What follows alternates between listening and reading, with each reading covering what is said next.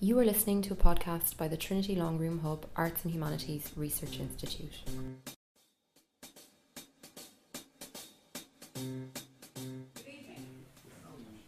You're very welcome this evening, and on behalf of the lecture series hosted here at the Hub, Utopia Dystopia, and also the seminar series in international history that we've begun in the Department of History here at Trinity. I'm very pleased to see so many people here this evening.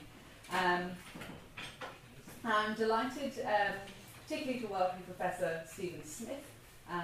It's a great honour that he joins us here, and it's also good to see quite a few of my students in the room, not least because I set Steve's work for some of their reading this week, so I hope you enjoy it. Professor Steve Smith is a Senior Research Fellow and Professor in the Faculty of Modern History at All Souls College in Oxford. He is a widely published historian of both Russian and Chinese history, which gives him quite a unique set of expertise and language skills. And his most recent book is Russia in Revolution, An Empire in Crisis, 1890 to 1927, published by Oxford University Press earlier this year. He also edited the Oxford Handbook of the History of Communism, and he's currently writing a book comparing the efforts of the communist regimes in China and the Soviet Union to eliminate superstition from daily life. Wide range of expertise, but this evening Steve will be drawing on quite a lot of that as he introduces us to the subject of the Russian Revolution in global perspective, 1917 to 28. So please join me in welcoming Steve.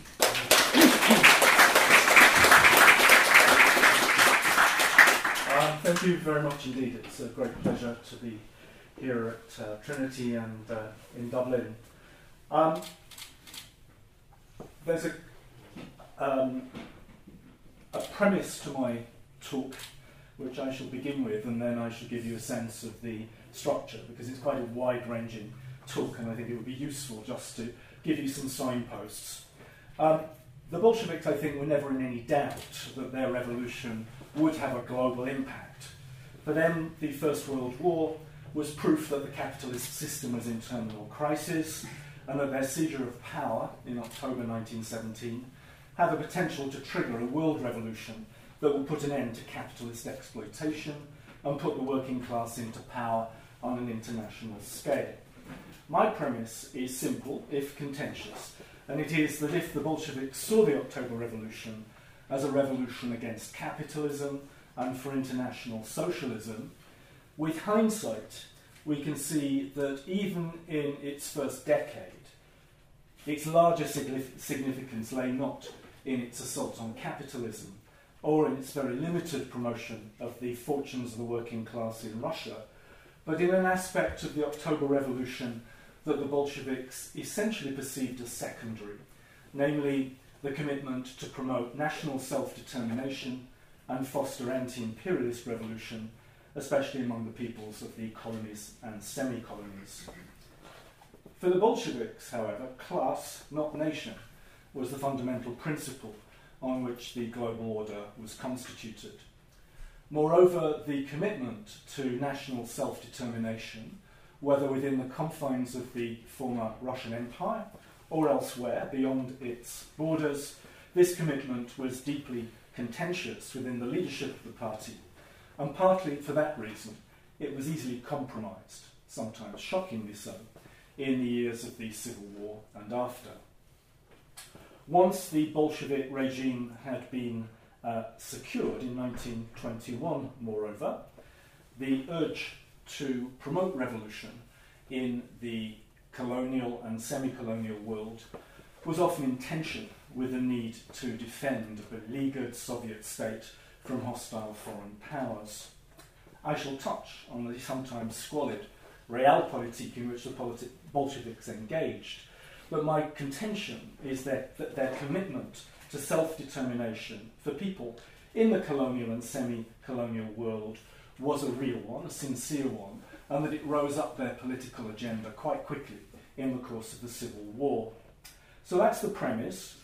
The structure of the lecture falls into two parts. In the first, I'll sketch in very broad terms how the issues of national self-determination and anti-imperialist revolution forced their way up the Bolsheviks' political agenda as a result of developments within the former Russian Empire during the Civil War, which lasted from 1918 to 1920-21, forced its way up the political agenda also by virtue of the failure of social revolution in Western Europe, and finally by the response that forced its way up the agenda again by virtue of the response in the colonial and semi-colonial world to Woodrow Wilson's 14 points of January 1918, which centrally promised national self-determination. In the second half of the talk, I'm going to shift perspective in order to avoid a standard Comintern-centred account of the Bolshevik Revolution and the revolutionary prospects in the colonial and semi-colonial world. And instead, I want to suggest some ways of thinking transnationally about the processes, horizontal rather than vertical Moscow top-down processes, horizontal processes, whereby knowledge about the October Revolution and discourses about its significance were circulated. And I shall focus mainly, but not exclusively, on China, which was by far the most important country on which Moscow pinned hopes for anti-imperialist revolution in the 1920s, giving extensive money, weapons, military training, and political direction to the Nationalist Party, or the Kuomintang, which was led by Chiang Kai-shek, which sought to reunify China, carry out social reform on behalf of peasants and workers, and roll back the influence of the foreign powers in China. And this national revolution, as it's sometimes called, was concentrated in the years 1926 to 1928.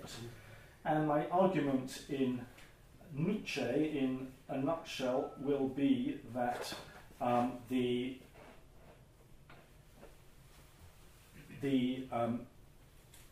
very partial understanding that revolutionaries in the colonial world had both of Marxism and of actual developments in Soviet Russia allowed them to imagine the October Revolution in ways that reflected their own situations and allowed them to project their own visions of the future onto the October Revolution for a crucial early few years before gradually a more realistic understanding of what the October Revolution was about took root.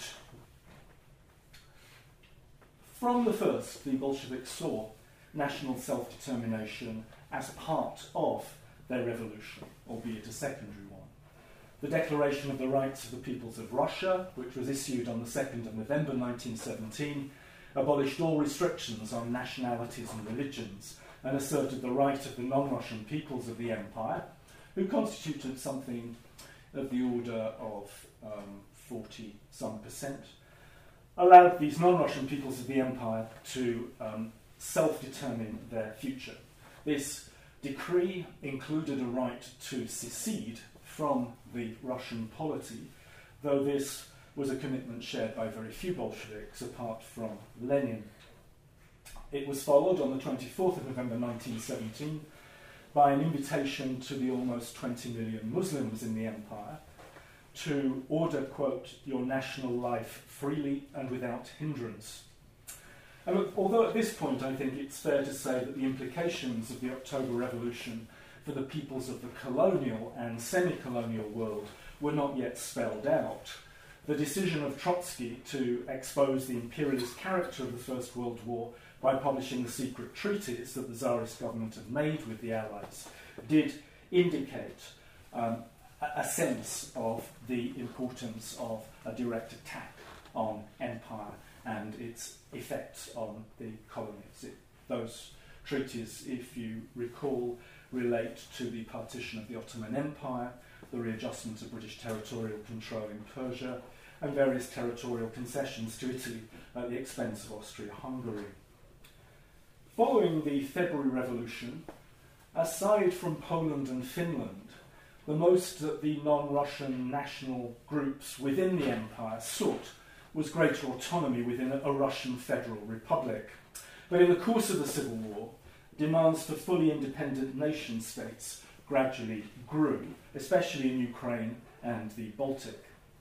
For the Bolsheviks, the granting of any degree of autonomy to non-Russian peoples was, as I've said, always contentious within the party leadership and secondary to the principal goal of expanding and consolidating their power. Nationalists, however, increased their influence. I would argue that national identity in general is promoted by the chaos of civil war, but at the same time it also exposes the weakness of nationalists, caught between the reds and whites, dependent often on the protection of the major powers, internally divided, usually over the social question. Nationalists, by the end of the Civil War, come to appreciate, I think, their fundamental weakness. So that by 1920, feeling no great love for the Bolsheviks, who had, in the course of the Civil War, often shown themselves profoundly antipathetic to nationalist aspirations, nevertheless, many nationalist leaders come to the view that the Bolshevik offer of an ethno-territorial republic within a Soviet federation is the least bad option on offer. In the case of Muslims, for example, the experience of civil war, not least the dispiriting experience of those who allied with the whites, shifts the political orientation of reformist intellectuals, these so-called Jadids, who had promoted educational reform, tried to restrict the influence of conservative mullahs within Muslim societies. These reformist intellectuals, in the course of the Civil War, move from a kind of liberal constitutionalism to a more radical imperialism. And this doesn't make them natural bedfellows with the Bolsheviks, but the Bolsheviks do offer, by 1919, to the Bashkirs in the first instance, a degree of autonomy which is of a particular kind. It's about a particular territory in which the Bashkirs, as the dominant ethnic group, shall own for themselves.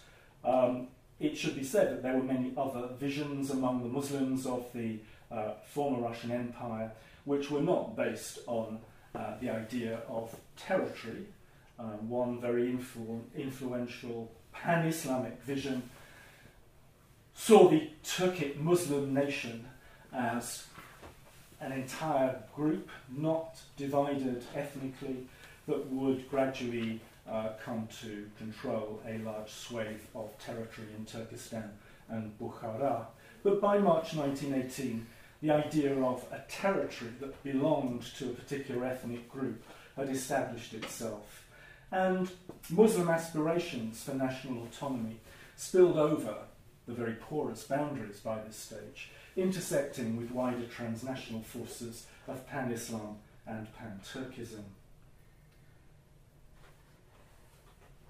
From the first, the revolution, even seen within Russia, had a strongly international character, first by virtue of the presence of foreign prisoners of war. There were some 2 million Austro-Hungarian, German, Turkish, Bulgarian and other prisoners of war in Russia, whose gradual repatriation following Russia's withdrawal from the war at the end of 1917 would prove to have a destabilising effect once they were sent back to their homelands. 6 of the 18 members of the Central Committee of the Hungarian Communist Party, for example, were former prisoners of war, including Bela Kun. Others who became prominent politicians in their native lands included Otto Bauer, who led a radical social democratic government in his native Austria until he was toppled in 1934, and Josip Broz, also known as Tito, who would lead the partisan struggle against the Nazis and others during the Second World War. A second reason why this was an international revolution from the start was to do with the large numbers of foreign workers who had been brought to Russia to do war work under contract. There were, from the late 19th century, large numbers of Chinese and Koreans in the Far East, but in the course of the war, the Tsarist government signed up to bring some 200,000 to 300,000 Chinese to Russia to do war work. considerably more incidentally than the better-known Chinese Labour Corps, which the British and French organised on the Western Front. A significant minority were radicalised after they joined the Red Army or partisan units, and in May 1918 in Khabarovsk, a union of Korean socialists was created, and in December 1918 a union of Chinese workers in Russia, the latter claiming 60,000 members, which I think is almost certainly an exaggeration, but it issued a manifesto and it certainly had regional branches. The manifesto declares, Chinese workers in Russia, by the will of fate, find themselves in the midst of the vanguard of the workers' world revolution. They must remember that the fate of the Chinese Revolution is closely tied to the fate of the workers' revolution in Russia. This is in December 1918. Despite the general awareness of Lenin in particular, but the Bolsheviks more generally, of the intersection of advanced capitalism and imperialism, it's well known that well into the 1920s, the Bolsheviks pinned their hopes on the working class of the capitalist heartlands of Europe, above all on Germany. The First World War had left millions dead and maimed, and entire regions of Central and Eastern Europe were decimated, and populations were devastated physically and psychologically. Robert Gewart reckons that well over 4 million people died in Europe, excluding Russia, between November 1918 and 1923. And a major but not exclusive part of this turmoil was the rising demand, the rising levels of class struggle, the rising demands for social revolution, especially in Central and some parts of Southern Europe. However, the energies that were channeled into making and then suppressing social revolution were only one element in the violence and social strife that convulsed Europe in this period. And the hopes of the Bolsheviks for workers' revolution, especially in Germany, were dashed. Not quickly, they continued to hope for revolution, but I think in retrospect we see very clearly that the conditions that had facilitated Bolshevik-style revolution in Russia were largely absent in Germany, and even in Italy, absent to a considerable degree. If one stops just for a moment, the German Revolution of 1918 to 19 came about through the rebellion of sailors and soldiers, through strikes, through workers' councils, and on the other, through a ruling class manoeuvre that involved a rather cynical decision by the Army High Command to allow the Social Democrats to take power and leave them with the mess of military defeat to deal with. The Kaiser resigned, the Republican government is established, and I would say that is a revolution, but it's a political one. But in contrast to Russia, this social democratic government was backed broadly by the bourgeoisie and the generals, and was certainly not threatened by an insurgent peasantry in the way that had happened in Russia between February and October 1917. The leadership shown by the German Communist Party in 3 attempted coups was inept, certainly, but it's doubtful that even with a Trotsky in charge they could have survived and retained power. And broadly the same kind of analysis could be extended to Italy, where the state was certainly much weaker than the Weimar Republic, and where there was mass peasant unrest, as there had been in Russia. Yet the downward spiral of the economy, though stimulating food riots, factory occupations, land seizures in the Biennio Rosso of 1919 to 20, nevertheless was a situation in which the far right, rather than the far left, came out strongest or stronger. In Eastern, Northeast and Southeast Europe, the collapse of empires left what Donald Bloxham has called shatter zones, large tracts of territory where the disappearance of frontiers created spaces without any order or clear state authority. And here short-lived Soviet republics were established in Latvia, Estonia, Lithuania at the end of 1918, and then more substantially in Hungary in spring and summer 1919.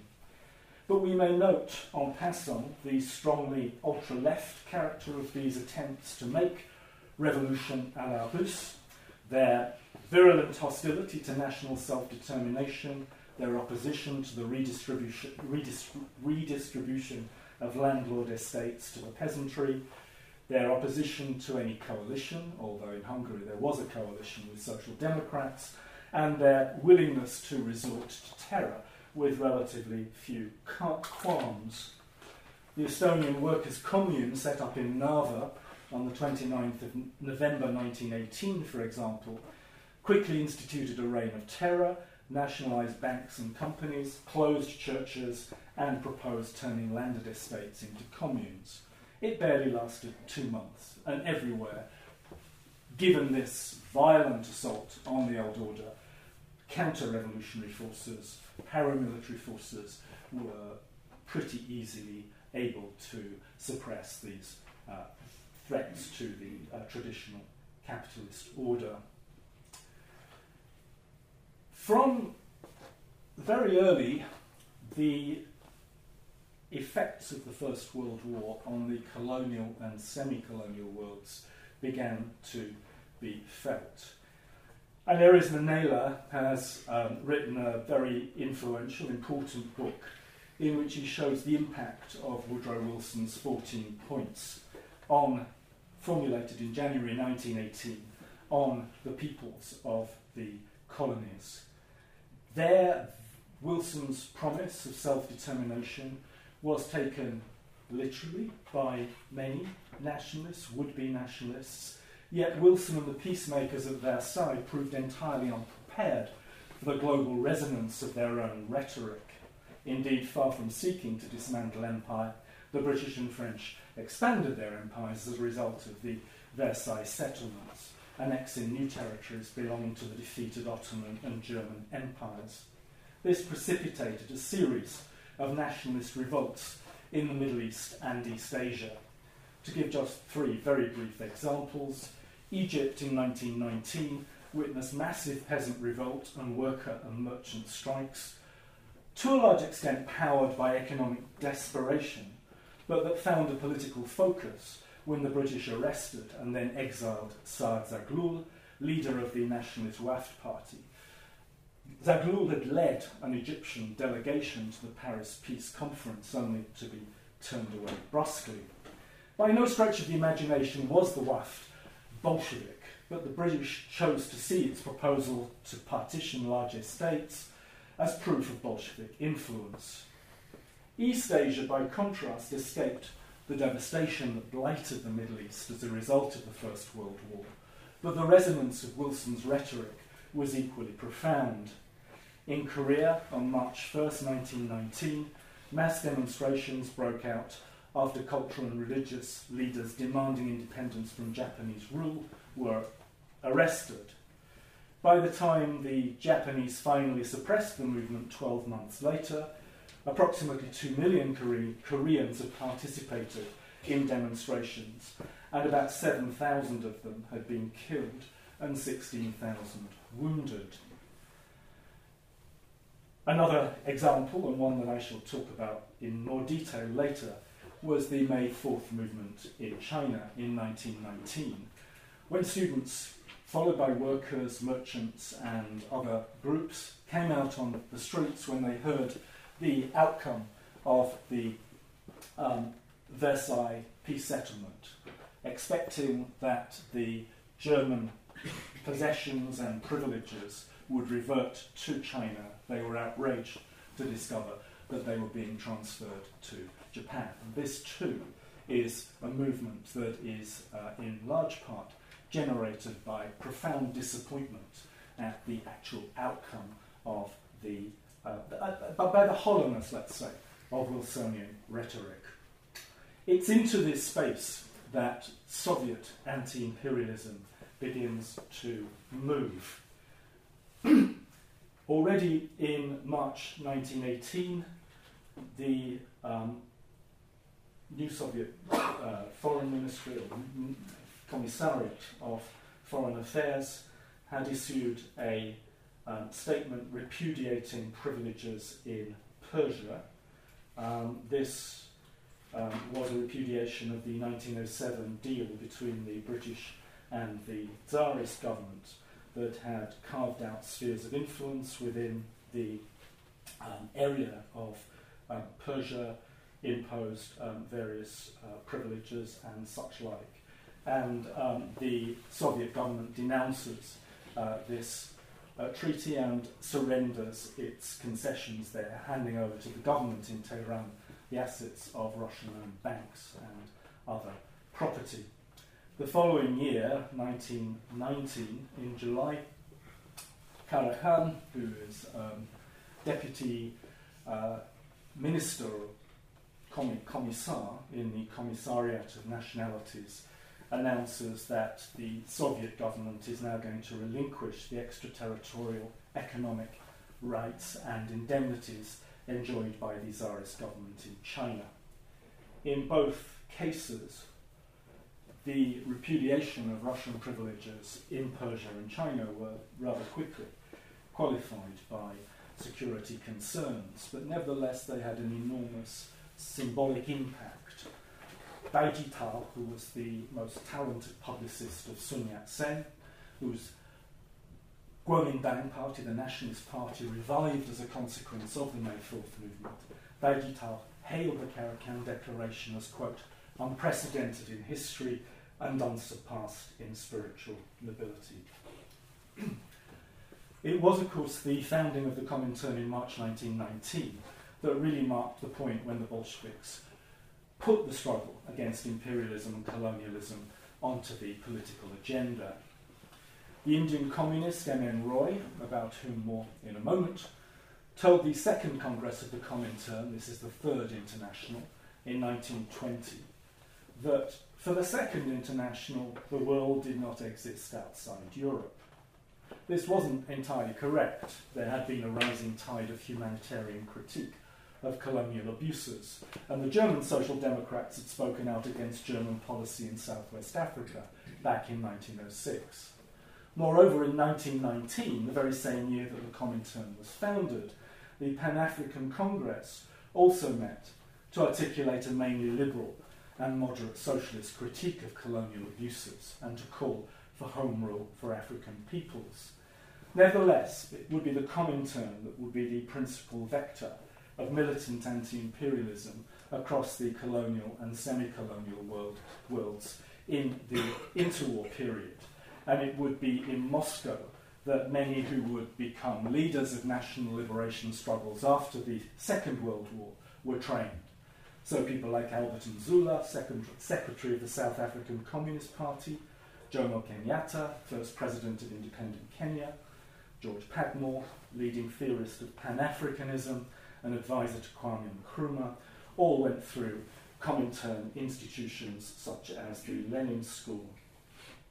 I don't wish to get bogged down in the often fraught theoretical debates of the Comintern on the question of anti-imperialism, and I want still less to try and evaluate the success or failure of Comintern policies. But I do want to make the point that from the first, tensions existed between the Comintern leadership in Moscow and leaders of the nascent communist parties in the colonial world. And by the end of 1921, such parties existed in China, Korea, the Dutch East Indies, Egypt, South Africa, Argentina, Mexico, and the Caribbean. And since I've stressed the interplay between Soviet policy within the former empire and the struggles for national liberation without its frontiers, it's worth mentioning that a key focus of conflict in these very early years involved what in Russia was called national communism. The Tatar Bolshevik Mirsaid Sultangaliev was the co-founder of a Muslim Red Army whose 50,000 members had joined the Red Army in July 1918. And Sultangaliev was the most lucid exponent of what became known as a heresy of national communism, arguing that Muslim society, not yet being class divided, occupied a position analogous to that of the proletariat in the developed capitalist world, thereby subtly eliding the concepts of an oppressed class and an oppressed nation. His concept of nation incidentally played on the familiar Islamic concept of Ummah, or the Commonwealth of Believers. In December 1919, the Journal of the Soviet Commissariat of Nationalities observed disapprovingly of a speech that he had made. The impression was created that comrades might be proposing the East as virgin land, more receptive to the ideas of communism than the decadent West. And this was, I think, a view rather widely shared by communists in other parts of the underdeveloped world. The idea of the colonial population in its entirety as a quasi-proletariat was quite widespread in China. For example, Li Dazhao, one of the founding fathers of the Chinese Communist Party, argued that Chinese society, with the exception of the warlords and their lackeys, constituted a proletarian nation that would act in partnership with the proletariat in advanced capitalist countries. And the first Congress of the Chinese Communist Party firmly pinned its colours to making a proletarian revolution in China, a point that I shall come back to. But such notions didn't last long as the Comintern gradually consolidates its authority. But I think it's interesting that it's an example of the ways in which, a point I shall come to later, how people in the colonies imagined themselves in relation to a revolution that as yet they did not understand very well. I shall skip the Baku Congress because I don't want to speak for too long, but I'm happy to talk about it. This was a congress in September 1920, which followed the Second Comintern Congress by a few months, in which some 1,800 members of Muslim peoples, mainly from the Caucasus and from Central Asia, but also Persians, Turks and others, assembled. I want instead to move on to the second part of the talk.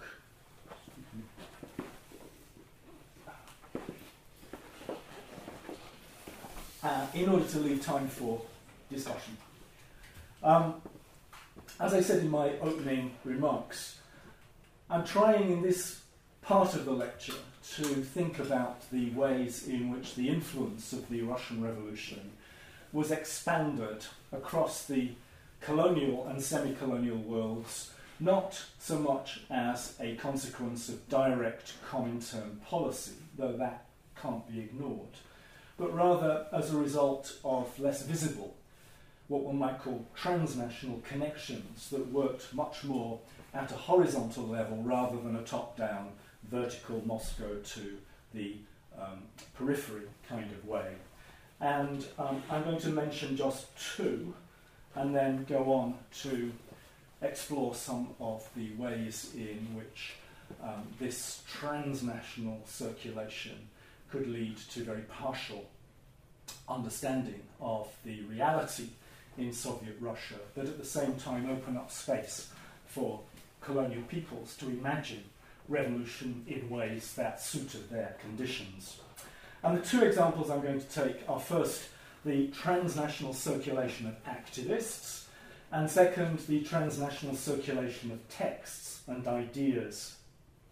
In the years up to 1914, transcontinental migration had taken place on a very substantial scale, and one facet of that was the creation of networks of trade unionists, socialists, some anarchists, on a global scale. And following the October Revolution, activists inspired by what they understood to be happening in Russia made use of these networks and of the relative freedom to travel by sea in order to disseminate their understanding of the revolution, to spread the word, if you like, and sometimes undertook astonishingly adventurous peregrinations. In 1918, for example, the India Home Department set up the Rowlatt Commission, which published a report that traced the global activity of terrorists who'd been politicised by the partition of Bengal in 1905. And it talks about the networks of these people, from ashrams in San Francisco to shadowy guest houses in London, from seditious newspapers in Constantinople to illicit printing presses in Burma.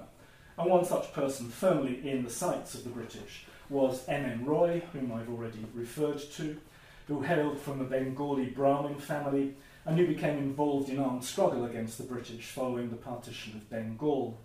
In 1915, he left India to try unsuccessfully to solicit arms from Germany, and then ended up travelling through Indonesia, Japan, China, before getting to the USA. There he fell under communist auspices and was sent to Mexico in order to set up a communist party in December 1919. In the Dutch East Indies, the Indies Social Democratic Union was founded by the Dutch socialist Henk Sneevliet in 1914. He was impressed by the emergence of radical nationalism within Sarakat Islam and oriented the union towards combining labour organisation with opposition to Dutch colonial rule, working in cooperation with Sarakat Islam. He was deported by the Dutch in 1918, but a majority of the union went on to become members of the Indonesian Communist Party, which was set up in 1920. Incidentally, the first party in the Dutch East Indies to put Indonesia in its title. And the leading figure in this Communist Party was a man called Tan Malaka, again, like Roy, from a noble, perhaps Roy's background was more bourgeois than noble, but he came from a high elite family in West Sumatra that studied in Holland and then returned as a school teacher before moving to Java and founding a school in Semarang. As a communist, he opposed the hostility of the Moscow Comintern to Pan-Islam and sought to reconcile the Communist Party of Indonesia with Sarakat Islam in a common national struggle for independence against the Dutch. But as a result, he was forced to leave for the Philippines and was absent when the communists launched an ill-fated uprising against the Dutch in 1926. Malaka's travels are extraordinary and have inspired a whole genre of literature dedicated to fictive accounts of his life, known as the Malaka novel. But I raise the Indonesian example because Sneevliet, who had founded the forerunner of the Indonesian Communist Party, on the basis of his experience in the Dutch East Indies, was sent to China by the Comintern in 1921, where he was known as Mering, and he stayed there for 2 years, helping to forge the alliance between the Chinese Communist Party and the Kuomintang, the Nationalist Party. This kind of movement, then, I think, is an important way in which ideas, influences are spread. Just as important, arguably more important, are the transnational circulation of texts which move across national boundaries in the same way as activists. And these texts, socialists, Marxists, anarchists, are often smuggled by sea in ships by seafarers, dockers and others. And I want to stress several points about this circulation of texts because I think it helps us to understand the rather partial ways in which both Marxism and perceptions of the Russian Revolution were shaped. From the Meiji Restoration, Japan had served as the channel through which Western thought entered China, and it was mainly through Japanese and secondarily English that Marxist texts were translated into Chinese. And there was a kind of arbitrariness about this because the texts that got translated depended partly on serendipity, those that happened to be imported by activists, one assumes, by serendipitously in the sense that many of these texts were seized by the police and impounded, serendipitously too in the sense that translation depended very much on what appealed to the taste of particular translators. But it meant that the availability of a sense of the sort of oeuvre of Marx and Engels and of Lenin was very, very limited.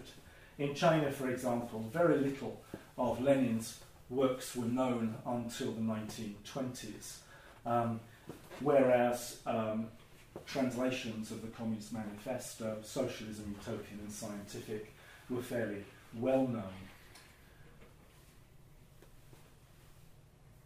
In Asia as a whole, from Burma through to Korea, through to Japan, through to China, a text like the ABC of Communism, written by Bukharin and Preobrazhensky in the height of war communism in the Civil War, an extreme kind of utopianism. This text was very, very widely circulated, yet it related to a period in Soviet history that by the 1920s was well and truly over. There was now much more pragmatic new economic policy, but nevertheless this text was very powerful in shaping people's understanding of what was happening. Many of the fragmentary texts, because most of them were not published in their entirety, came from Tokyo or occasionally from Paris, and often through small groups of anarchists rather than Marxists, who their journals were crucial in shaping the understanding of those radicals who emerge out of the May 4th movement, not least in relation to understanding what Marxism was about. And very often the first publications of communists in China are strongly coloured by anarchist ideas. Rather than talk about exploitation in terms of labour power, they often identify it with authoritarian power, human selfishness. Journals of the early communists often counterpose those who labour to those who do not, those who are productive to those who are parasitic, those who are honest and public-spirited to those who are corrupt and selfish, those who are rich to those who are poor. And problems of understanding Marxism were very much bound up with problems of translation. How does one translate complex Marxist vocabulary into Asian languages that don't use Latin script or have any rootedness in Greek or Latin? When the Communist Manifesto was translated into Japanese in 1904, for example, the two translators used Samuel Moore's English translation of 1888. But they had problems translating even basic terms like capitalist and proletarian. And they used, to complicate things, Chinese characters pronounced the Japanese way rather than the syllabic alphabet that Japanese has. And in the case of the first, capitalists, they use a term that loosely translates as gentleman clique. And in the case of the second, proletariat, they translate a term as the common people, which had circulated in Japanese, but denoted those peasants and artisans, even merchants, beneath the level of the samurai. And when Chinese leftists came to translate these Japanese texts, they used these same Chinese characters, which have slightly different meanings in Chinese, but still bear rather little relationship to Marxist conceptions of class. And this can be a serious problem. Lenin's State and Revolution, for example, wasn't published in full in Chinese until 1929, but if one sees the Chinese title as an English reader, one could quite correctly translate it as The Nation State and Revolution, whereas in its Russian original that is completely impossible. And this kind of opening of the idea of the state to the nation state is one way in which a nationalist reading of Marxism, such as Mao Zedong develops, is authorised, as it were, textually, as well as by the politics of China. All of these factors then, the serendipity of the texts available, the anarchist nature of transmission, problems of translating concepts, shape understanding of what Marxism was. And similarly, knowledge of what was taking place in Soviet Russia was also shaped by the fortuitous nature of the information that was on offer, and even by outright misinformation. And this was much more of a problem in East Asia than, say, in Germany, or even in the United States. Insofar as the Chinese press showed any interest in events in Soviet Russia, they relied on foreign news agencies, and they were woefully ill-informed. Whereas Japan provided recondite texts for translation, strict censorship of news in Japan meant that information about Soviet Russia was hard to come by. And for its part, the warlord government in Beijing put out a flood of anti-Bolshevik propaganda, which was mostly about the terror and carnage that the Bolsheviks were carrying out, or supposedly carrying out, in the Far East. The most reliable source of information came from English-language periodicals and pamphlets published by the Socialist Party of America, but these were hard to come by and didn't always toe a Bolshevik line. And yet, I want to suggest that the absence of hard information could be, in some respects, productive, since it allowed those who felt positive towards the October Revolution, at least their perception of the Bolshevik Revolution, to project hopes and visions onto a canvas that was, if not exactly blank, had large unfilled areas which could be filled in with speculation and fantasy. John Horne, late of this parish, has argued that ruling class fears of Bolshevism were as much fantasy as reality, and I would suggest that the same goes for those who looked at the October Revolution from the perspective of the colonial world. October provided them with a stirring example of apparent success on the part of working people against the old order. But the ways in which they appropriate their vision and use their vision is very much contextual. It's shaped by the pressures of the particular social and political conjuncture in which they operate. In China, the emperor had been overthrown and a republic established 6 years before Russia, yet the republic had failed to establish viable parliamentary institutions or to stem the tide of provincialism and militarism. And after the suppression of representative institutions in 1913 to 14, students, teachers, writers, journalists turned in bitterness away from politics towards culture as the realm of true change. But the May 4th movement reignites interest in politics, mainly around the Nationalist Party. But for a minority, the vision of revolution in Russia, a revolution apparently made by workers and led by a strong, powerful political party, has great appeal. The Bolshevik Party is perceived as offering a practical solution to the political fragmentation that has overcome China, offering a solution to a directionless intelligentsia that is loosely united by the idea of staving off national extinction, but pretty useless when it comes to doing things that will have real effects.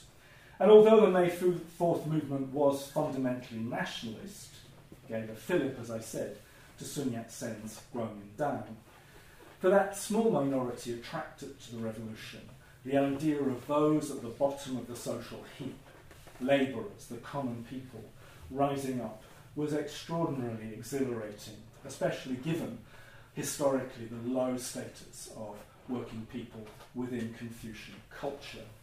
And when the first Congress of the CCP, the Chinese Communist Party, convenes in July 1921, notwithstanding the presence of Sneevliet, Merin, as the delegate sent by the Comintern from Moscow, a delegate who'd incidentally attended the Second Congress, where it had been clearly determined that national, not social revolution was on the agenda in the colonial world.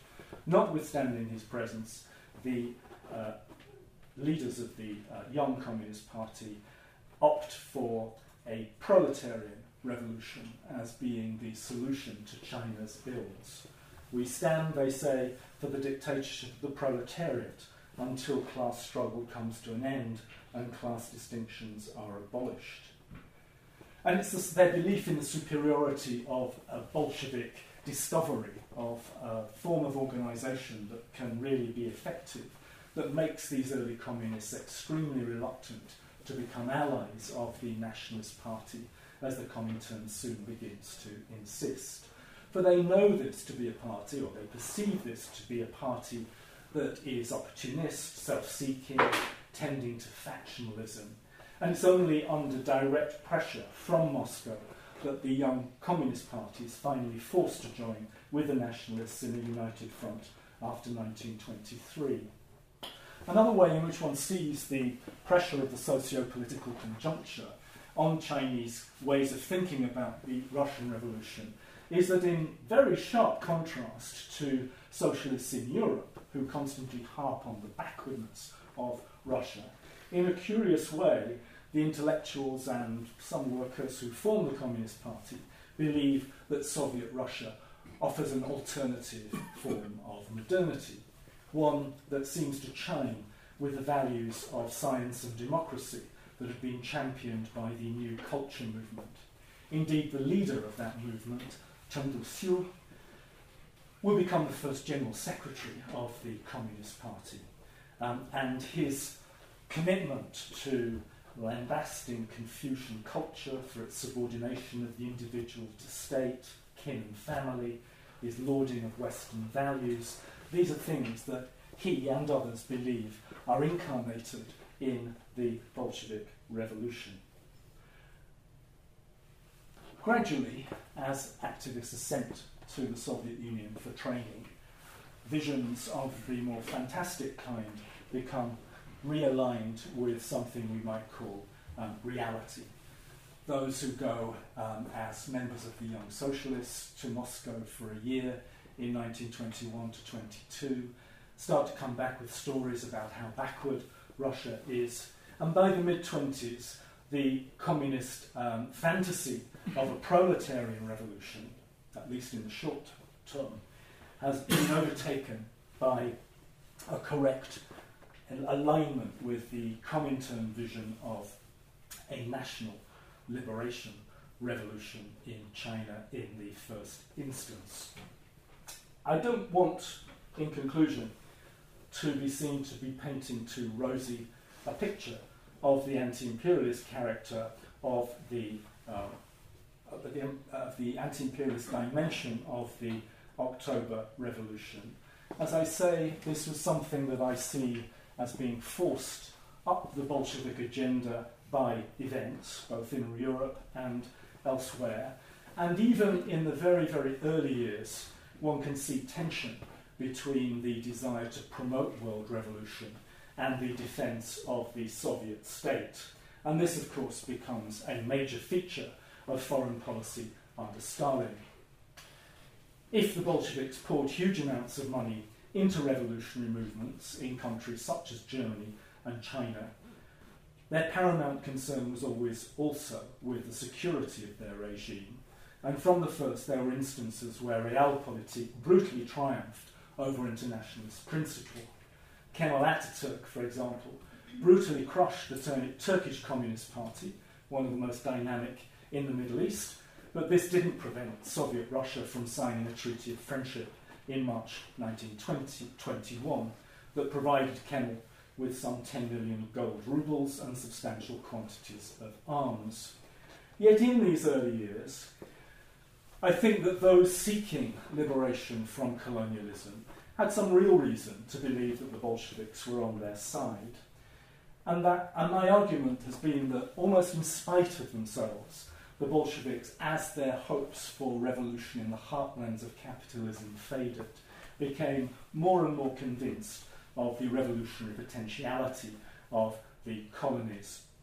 They never abandoned the formal belief that the salvation of the revolution in backward Russia lay in the heartlands of capitalism.